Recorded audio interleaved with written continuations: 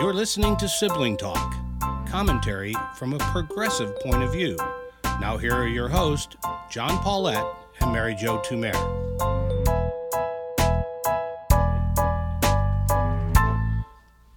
Hello, I'm John Paulette. And I'm Mary Jo Tumer. Mary, I listened to the full hour plus of the president's phone call with Secretary of State of Georgia, Raffensperger. And what I need to know from you, who do I go to see to get that hour back? I was going to say, you're a better man than I. Yeah, what's worse? I couldn't have listened to an hour. Oh my gosh. So what do we even say about this?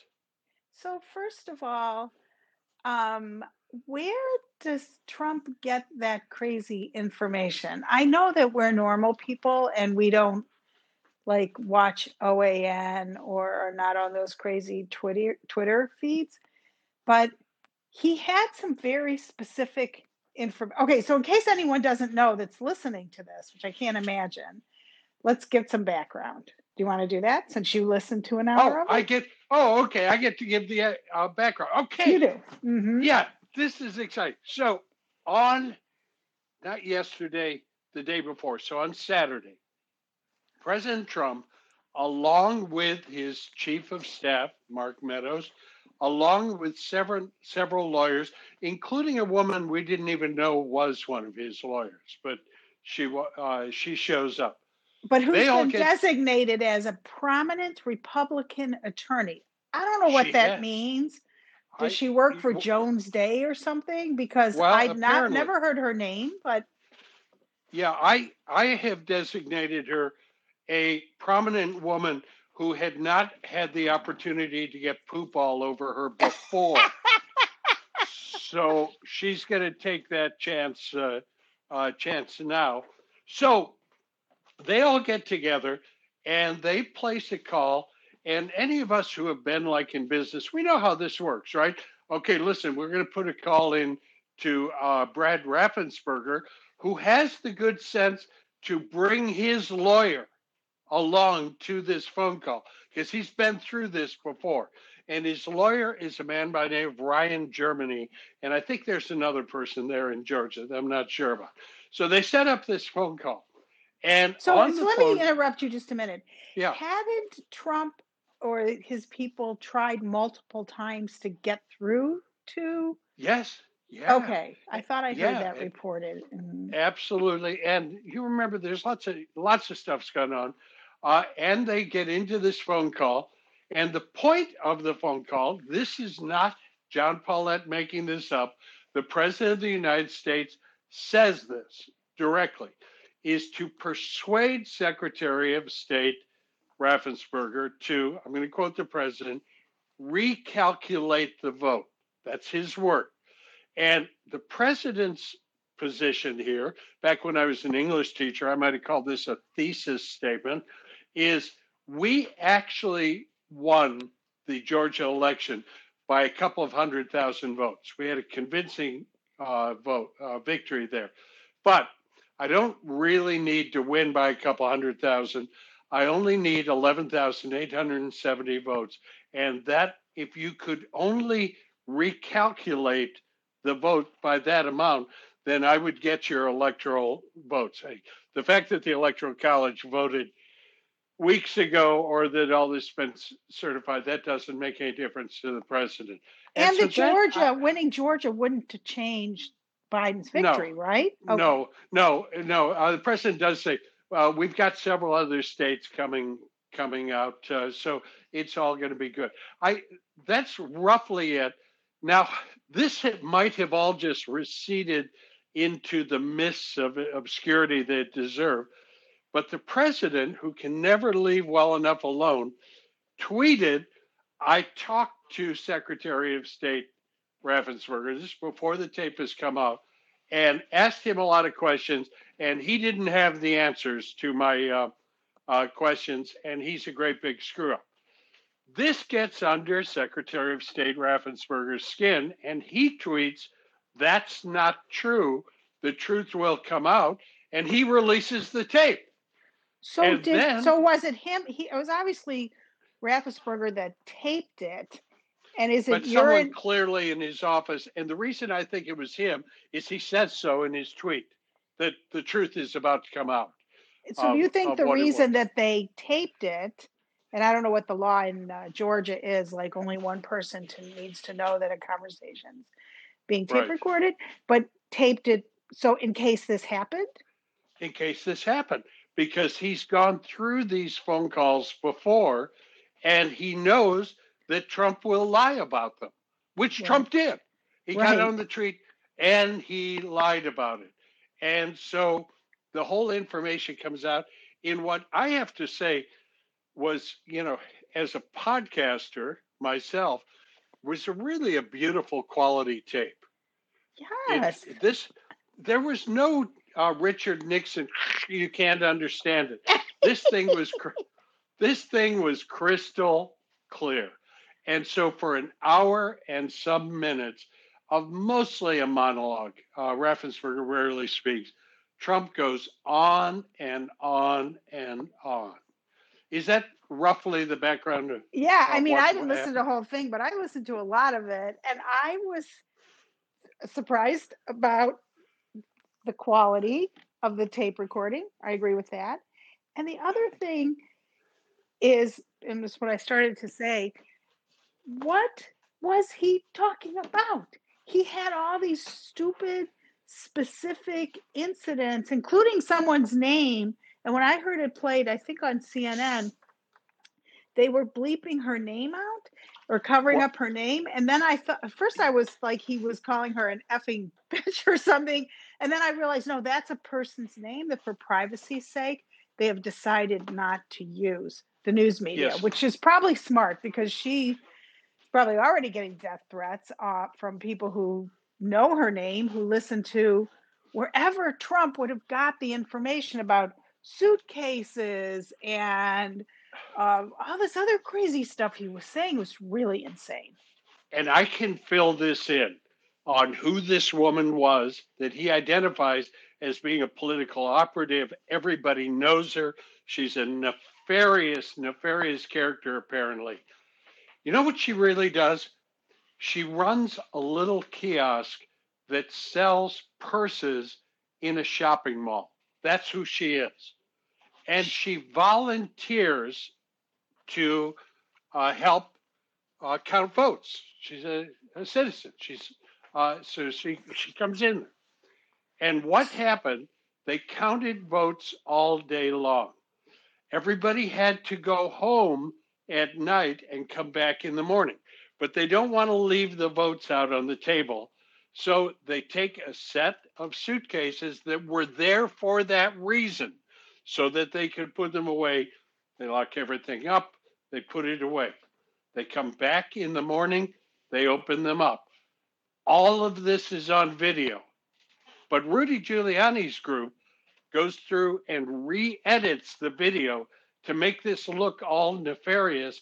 And it focuses in on this incredible character, the lady who sells purses at the shopping mall. She's the bad one. I'm not making this up. So all of that being said, the question, and I know you sent me this article first thing yesterday morning from the Post, because they were the ones who got the tape. And my first thought reading through it was like, okay, this is Trump. So even though this feels like intimidation, maybe extortion, what's going to happen to the guy? Nothing, which is what always happens to him. And maybe it would be a ho-hum. But, now I'm starting to wonder about that, John. I did see this morning that the Attorney General of Georgia is saying, well, really, this needs to be referred to the local prosecutor. And two members of Congress have now asked the FBI to investigate.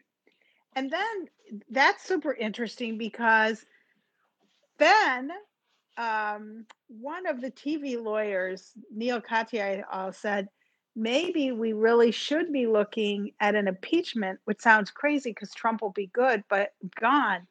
But the real penalty of the impeachment is that you are not permitted to run again. Right. And do we think that Donald Trump should be allowed to run for president again? In other words, do we trust the American people to allow Trump to run for president again? And I thought it's interesting because it reminds me of the conversations that were had after the transcript of the Ukrainian call came out, because normal people, regular people, lawyers, government people, and just citizens are like, this is a really bad thing he did. And yet the Republican Party, who among them has come out and said anything? Maybe Ben Sasse. Yeah, and that's all the more we're going to hear. And, there is in the middle of this a real link between this recording, the president, and what Ted Cruz and others are doing supporting him. And I'm going to do a little bit of philosophy here. For our listeners who hate it when I go back to philosophy, this is a good time to turn off the podcast, because I'm going to give you just a bit. I not only listened to the whole thing, I pulled the entire transcript of the call. This is from President Trump.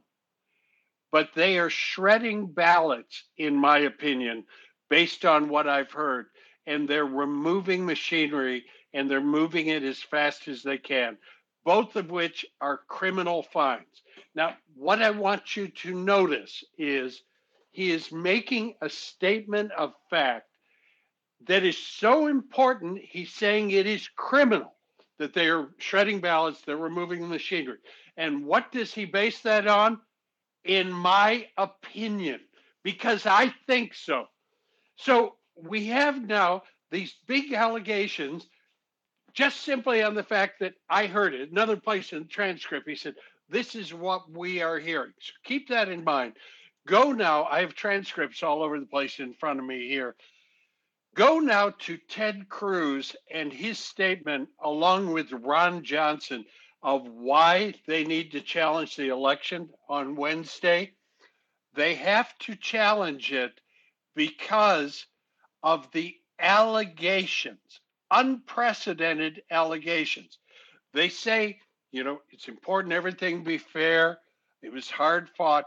However, now I'm quoting, the 2020 election featured unprecedented allegations of voter fraud. Not evidence of voter fraud, not anything we can see, just somebody said so. Somebody said so. Somebody has an opinion, so we should disrupt the whole thing. There is something fundamentally wrong when we say, I can assert as matters of fact and evidence something the Congress should look into simply because I heard it from somebody, and that's my opinion. To me, that's the crumbled structure underneath all of this. That's a really interesting analysis of that, because as you were talking about that, I was thinking about how when I've had clients who say, oh, could they sue us and sue me for that? I say, well, anybody with $100 can sue you, meaning you can get into court on the allegation. But to get beyond the allegation, you have to have proof.